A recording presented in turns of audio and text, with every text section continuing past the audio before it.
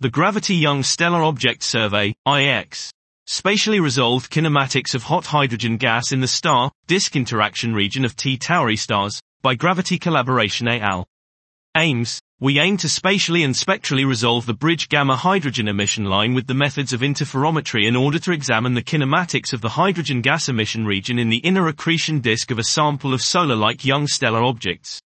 The goal is to identify trends and categories among the sources of our sample and to discuss whether or not they can be tied to different origin mechanisms associated with bridge gamma emission in T Tauri stars, chiefly and most prominently magnetospheric accretion.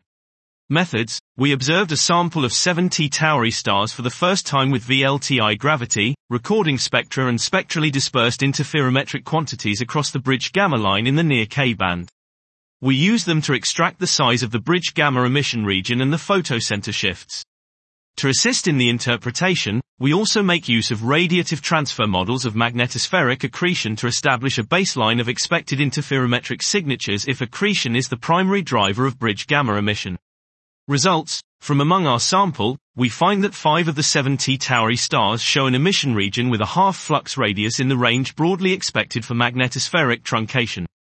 2 of the 5 objects also show bridge gamma emission primarily originating from within the corrotation radius, while 2 other objects exhibit extended emission on a scale beyond 10R*, one of them even beyond the K-band continuum half-flux radius of 11.3R. Conclusions. We find strong evidence to suggest that for the 2 weakest accretors in the sample, magnetospheric accretion is the primary driver of bridge gamma radiation.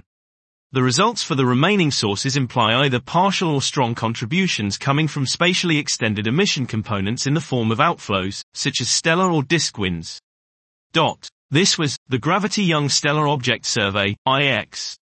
Spatially resolved kinematics of hot hydrogen gas in the star-disk interaction region of T Tauri stars, by gravity collaboration et al.